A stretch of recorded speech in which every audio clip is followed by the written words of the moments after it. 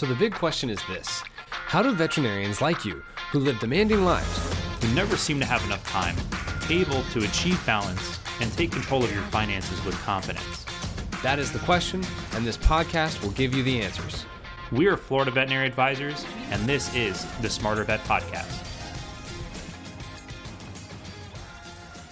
Hey, Smarter Vets. Welcome back to another great episode of the Smarter Vet Financial Podcast. This is one of your co-hosts, Tom Seco. I am co-owner and a financial advisor with Florida Veterinary Advisors. We help veterinarians all across the United States, and our mission is to help simplify finances for the veterinary community. I've got a really exciting guest, a fun guest here with me. I'm sure many of you have heard of him. If you haven't, and this is your first time, you should get to know him more. Before I jump in, though, I want to make sure that if you are someone who is looking really seriously at your finances right now and you're wanting to figure out, hey, how do I get more from what I'm doing? Or if there's things that I don't know, how do I really be able to get ahead of that and readjust, reevaluate how I'm planning? We have a 5-part video course where you can pretty much pick and choose your journey of how you want to go through it. It's no cost to you. And we've talked through about the 5 foundational steps you could take to find financial balance along the way. So they're about 20 minutes a piece. If you want to go watch them, there actually is going to be a link to the description, or a link to the actual videos in the description of this podcast. And feel free to go poke around and look at them. And if there's anything that you want to get some more information on, there's also a lot of other great podcasts to help supplement those things. So without any further ado, though, I want to say that this has probably been a long time in the making. I think I've been chasing him down for quite some time. And he told me he wanted to be Batman, Darth Vader. He wanted to be all these different things. So just totally kidding. But he's a father, a husband, a veterinarian, a disruptor. He's been within the veterinary community for a very long time. He's been doing a lot of great things. And I want to bring on the show today, Peter Weinstein. Thanks for joining me today. Thank you. And it's Psycho, right? Or Seco, or Seco, or you could, I don't know. I love the fact that you're addressing my colleagues as smarter vets. I think that we can all be smarter each and every day. I love it. Yeah, we're actually working to build, we've created the Smarter Vet community, and that's what we're, hopefully over time, we'll get more branding to it and more people will know about it. And everyone should be a smarter vet. And I know on our website, we've actually defined what a smarter vet is. And it's definitely something, I hope it creates a movement. That's what we're really trying to do. So, for the people that don't know you, Peter, I think it'd be really great for them to hear a little bit about where you came from and where you are in your career today, just to give them where did you start and how did you get to where you are at the moment? Grew up in a family where education was extremely important, had a focus on becoming a veterinarian like many of my colleagues at a very young age. I ended up pursuing that starting at the age of 14 or 15, cleaning kennels and volunteering at a veterinary hospital. Did my undergraduate at Cornell, went on to veterinary school at the University of Illinois. Thought I would become an equine orthopedic surgeon. That didn't work out, so I ended up becoming a small animal clinician. Shortly after graduation, moved to Southern California, where I have lived for the last 35 years. Why? Because I don't want to be cold anymore. And have done a variety of different things. Owned a hospital, sold it to a corporation. Worked in industry for what was then Veterinary Pet Insurance and is now Nationwide. Have done some coaching, done some consulting, and have spent a great deal of time in organized veterinary medicine, locally, statewide, and nationally, helping advocate for the veterinary profession. So I like to look at myself as a veterinary cheerleader, and what I really want to do is help bring the profession to a much better future, mainly because I have a daughter who's in veterinary school, and I want to make sure that the world is a better place for her when I leave it than it was when I got it. Right. That's awesome. And I want to take a step back here for a second, because you made mention to you want to be an equine orthopedic surgeon. And then you became a small animal. I mean, is your daughter going in the path of equine orthopedic, or is she going small animal? No, she'll follow small animal, possibly general practice or shelter medicine. It was the late 70s, mid to late 70s, and there was a horse race between a female mare and a stallion at Belmont Racetrack on Long Island, where I was growing up, and the female broke down on the track. They had to euthanize her. I was listening to the race on the radio with my parents, and it was like I couldn't understand why they had to euthanize horses on the track. And then I went back to the hospital where I was working, and I had this conversation with one of the veterinarians who did some equine work. And I said, you know what, that shouldn't happen. And at that point in time, I thought I would save all of the racehorses from breaking down, which obviously I have not. But I also got to veterinary school and realized that I didn't have the horse sense. I had a lot of nonsense, but I didn't have the horse sense to become an equine veterinarian. And so I went back to my roots and just really focused on small animal medicine. I got you. You must have been so full of it to try to be equine. So they're just like, can't do it. I didn't mind the hard work. There's a certain inbred nature that equine veterinarians develop over time from working with horses that I could never get the volume by doing the work that I was doing. So it made sense. And I became what I would consider a successful small animal veterinarian, hospital owner. And that became my area of interest and expertise. That's awesome. Really cool. Well, I'm excited for your daughter, and I wish her a lot of success too along the way. And when you look at your career, because I think it's always great to see how we all go down different paths and we all have different, wins and challenges along the way. Are there certain steps that you've taken in your life that you look back on and you're like, hey, that was really something I shouldn't have done, and it created a really good learning lesson for you? I could say that I should never have opened a veterinary hospital 3 years out of school, and it was a great learning lesson for me. Okay. Tell me more. Well, as you know, Tom, in veterinary education, there is very little room for teaching how to be a successful business person. We are taught how to be successful doctors. I went and worked in my first job, and I left, and I went on a second job. And the second, third, and fourth jobs gave me some better understanding of the business side of things. When I learned business in veterinary school, it was an elective, and it was taught like on a Friday afternoon in a dark lecture theater by videotape. So it really wasn't, I think they were actually in black and white. Tom, you know what videotape is, don't you? Yeah, no, I was actually watching a little video. It was like a meme video the other day, and the guy walks into Best Buy with a with a VHS player and says, hey, I need this fixed. And he's like, we can't fix that. Yes, you can bury it. Yeah. So anyhow, I realized what I didn't know, but it didn't dissuade me. So about 3 years out of school, I opened my own hospital. There's a quote from Michael Gerber in the E-Myth Revisited that basically talks about technicians having an entrepreneurial seizure. And that's essentially what I had. I was a good doctor, did well with the staff, did well with the clients. And I said, why am I making money for somebody else when I can go make money for myself? What you don't know is what you don't know. And so I opened the hospital and made all sorts of mistakes. But while running the hospital, I went back to school, got my MBA, and that truly helped change me and convert me to a much better understanding of what a business is, how to run a business and not just be a veterinarian. And so I was able to combine the two and ultimately make the practice more successful and concurrently enjoy it more because I could work on my business, not just in it. Right. And that's where a lot of people, they tend to have that struggle with their veterinary practices or even business in period. I know as being a certified exit planner myself, as I work and help a lot of different practices and businesses that are out there, it seems that so many people are so stuck in the day-to-day operations that they don't notice like, hey, why am I doing this? How do I plan for what I'm like? What are my goals? Like, what am I trying to plan for? And I'm really curious because of like the time frame of when you had jumped into veterinary medicine and opened a practice. It's not like everyone had iPhones and podcasts and iPads. And so it's like, what made you feel like, hey, I needed to go get my MBA? Like, was that something someone encouraged you to do, or did you just find it and you're like, I should go do it? I think I was watching other people in other industries who were young professionals or young people involved and recognized that they were becoming more successful. It was opening up more doors by having more education.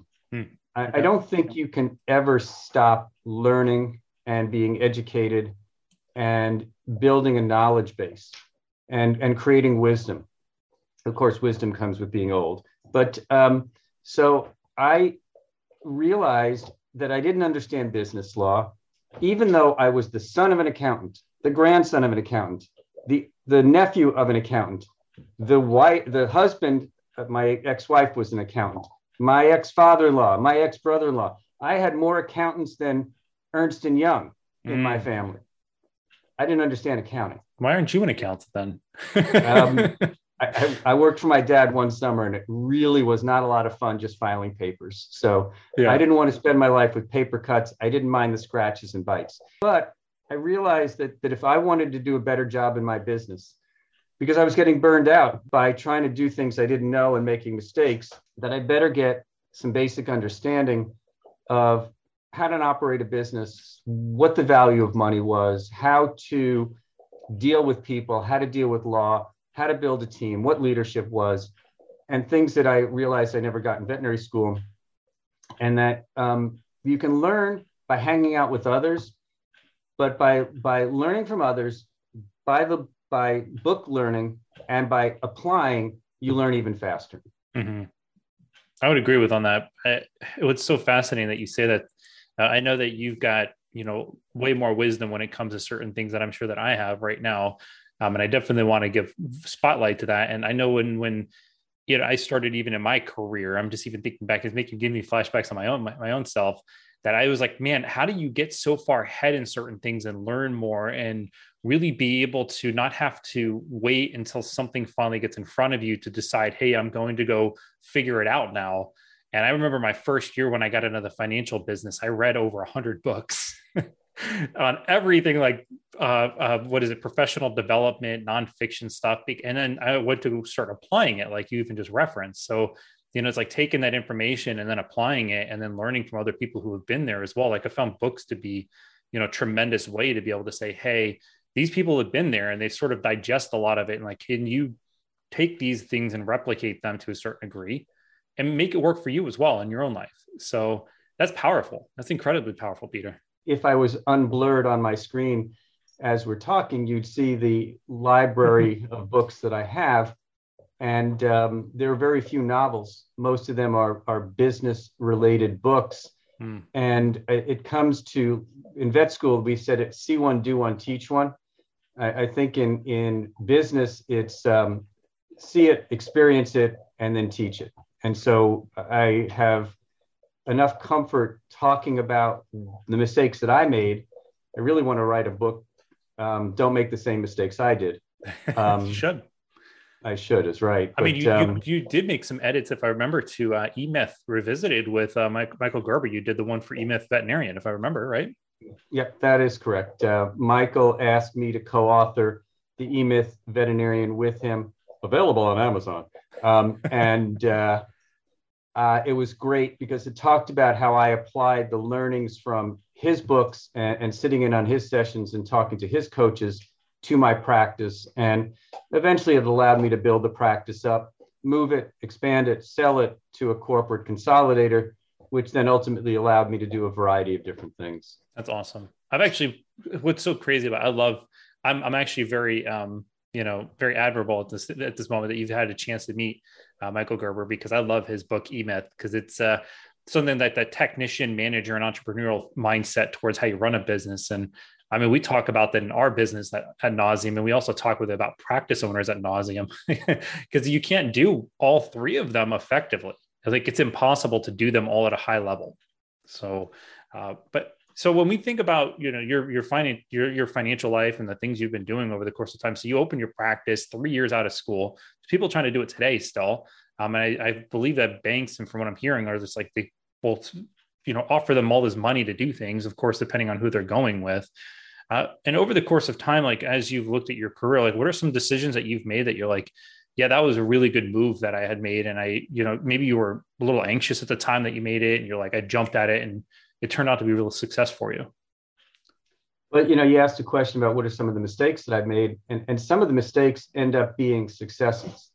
Mm-hmm. So retrospectively, I'm probably sold earlier than I should have. The hospital was successful. A corporate consolidator came at me with money, and I knew that I wanted to have a bigger impact on the profession. So I stayed on for a number of years as a medical director, and then went on to do a variety of things in industry and organized veterinary medicine, et cetera. But if I had held on and we were able to continue to grow the practice as it was growing, after 20 years, my return on investment, at least with the multipliers as they are now, I would have reaped a much better return on my investment. Mm-hmm. However, if I had done that, I probably would not be sitting here speaking to you, because I would have been stuck in my little Dilbert-like cubicle known as a veterinary hospital and would not have been able to write books and speak and hopefully be an influencer on the next generation, the future generation of veterinarians. So my retrospectoscope says, maybe I should have stayed in practice on one hand. On the other hand, by leaving practice, I was able to be a greater influencer in the profession. And I think there's a quote that's something to the effect that most businesses fail not by making the wrong step, but by failing to take the first step. So the day that I decided that it was going to be over, there was a little anxiety, but now it was the key to opening up a lot of other doors that would not have been able to be opened if I were still in a practice setting. Right. Well, that's so fascinating. Just to even think about what you're saying right now. I was anxious about making that move. You'd made the move, and was it a good or a bad decision? I think, of course, people usually label things as good or bad, and it's incredible just to see that like you had a higher calling to what you were wanting to accomplish in your life. And, I would even attribute that to myself too, because I want to do some pretty big things as well. And taking that initial step, that change, so many of us tend to be fearful of it. It's one of those things that like we don't want to do. And I've noticed even the veterinary community, a lot of people tend to stay in like the status quo. They tend to continue to do what they're doing, and they completely despise it. And I think it's very inspirational that you're sitting here saying like, hey, yeah, I did this. At the time I was like, oh my gosh, is this a good or a bad choice that I'm doing? And it's really, you've been able to find your direction over time. And, I'm sure you feel you're exactly where you should be today. Oh, I am very happy where I am today. I made a change in November of last year that came with its own levels of anxiety too, but veterinarians can readily recalibrate, which is what I've been doing 4, 5, 6 times since I graduated from veterinary school. And even before, if you think I wanted to be an equine surgeon, it's just the willingness to get out of the rut that we tend to be in. Right. It is, unfortunate that many of my colleagues continue to do something that they're not happy with. And as a result, like 50% of my colleagues would not recommend their family members, friends, clients go to veterinary school.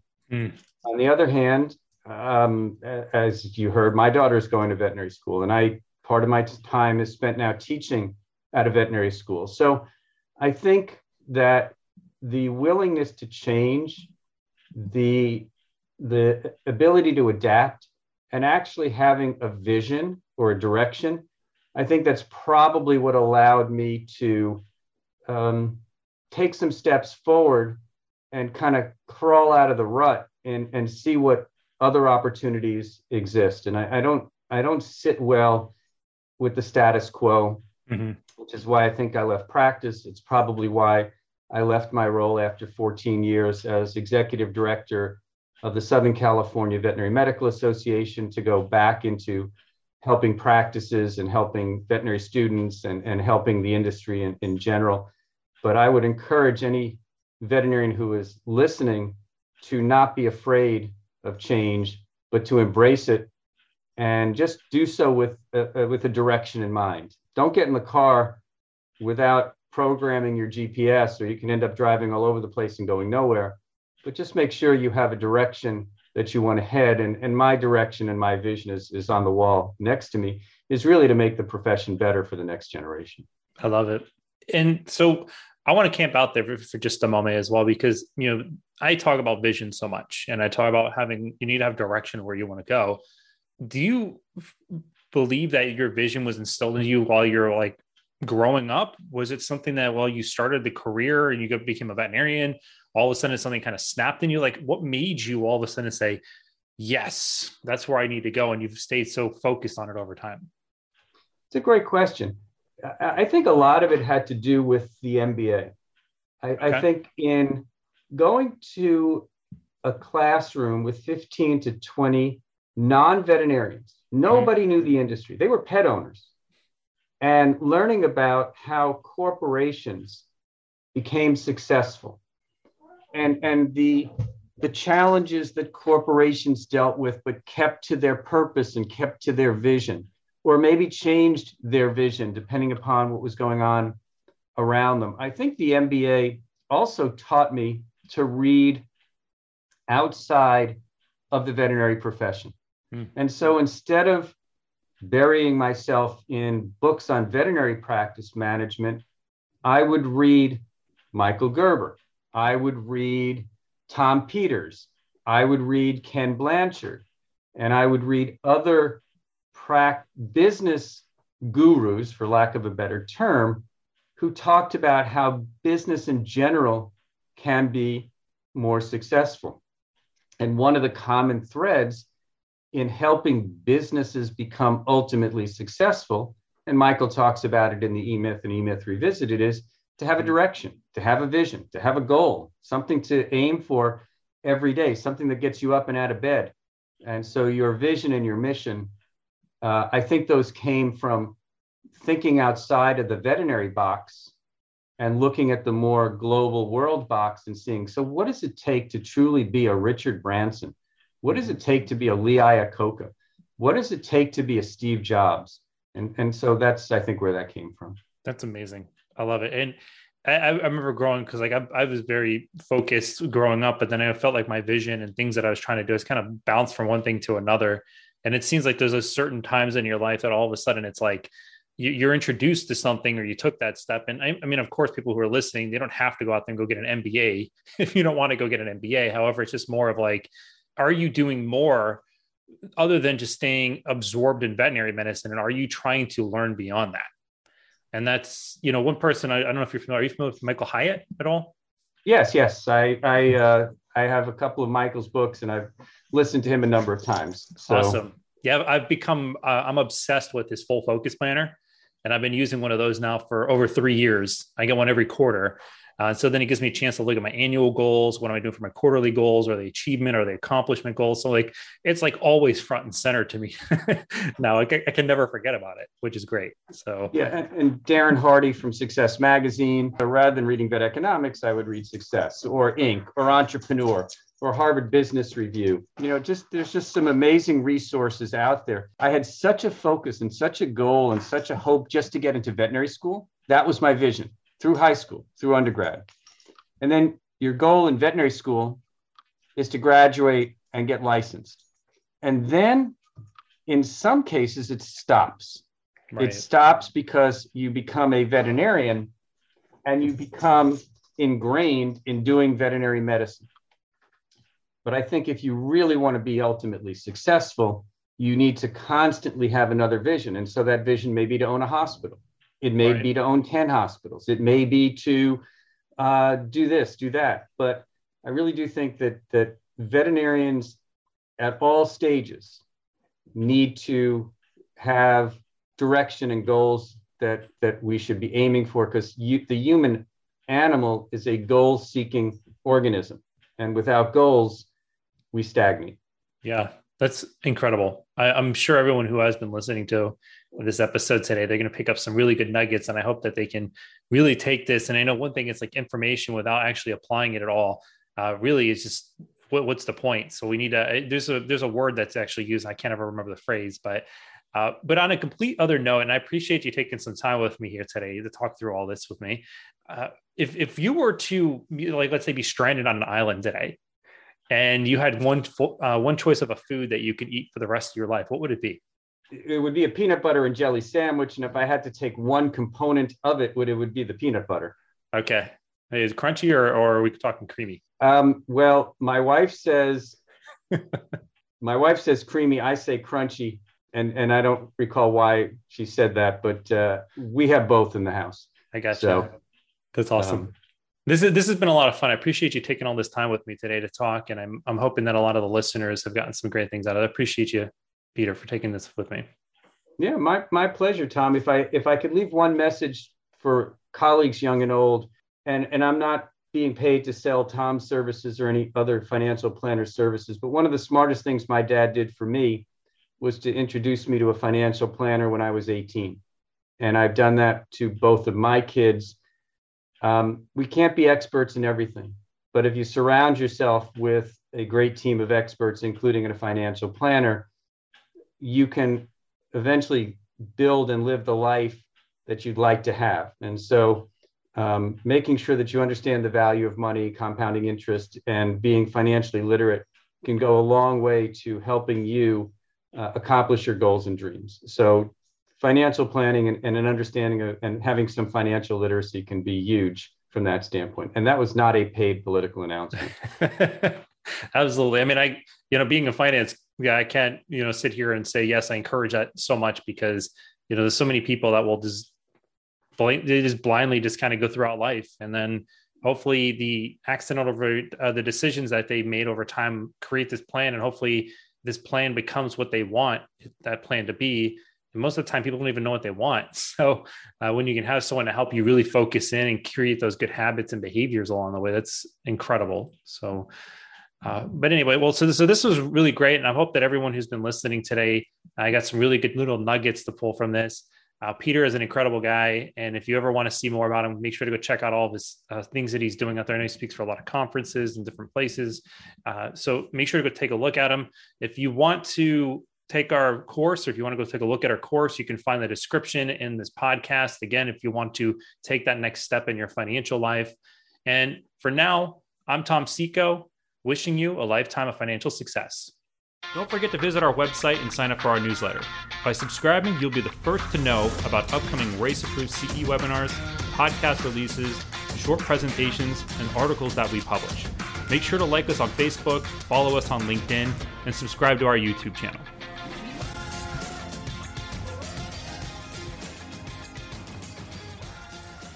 CJ Burnett and Tom Seco are registered representatives and financial advisors of Park Avenue Securities, LLC, and financial representatives of the Guardian Life Insurance Company of America, New York, New York. CJ Burnett's and Tom Seco's California licenses are 0K79676 and 0K80141, respectively. Security products and advisory services are offered through Park Avenue Securities, LLC, a registered broker-dealer, investment advisor, member of FINRA and the SIPC, and a wholly owned subsidiary of Guardian. Florida Veterinary Advisors is not an affiliate or subsidiary of Park Avenue Securities or Guardian. This podcast is for information purpose only. Guest speakers and their firms are not affiliated with or endorsed by Park Avenue Securities, Guardian, or Florida Veterinary Advisors, and opinions stated are their own. Submission number 20231634778 expires October 2025.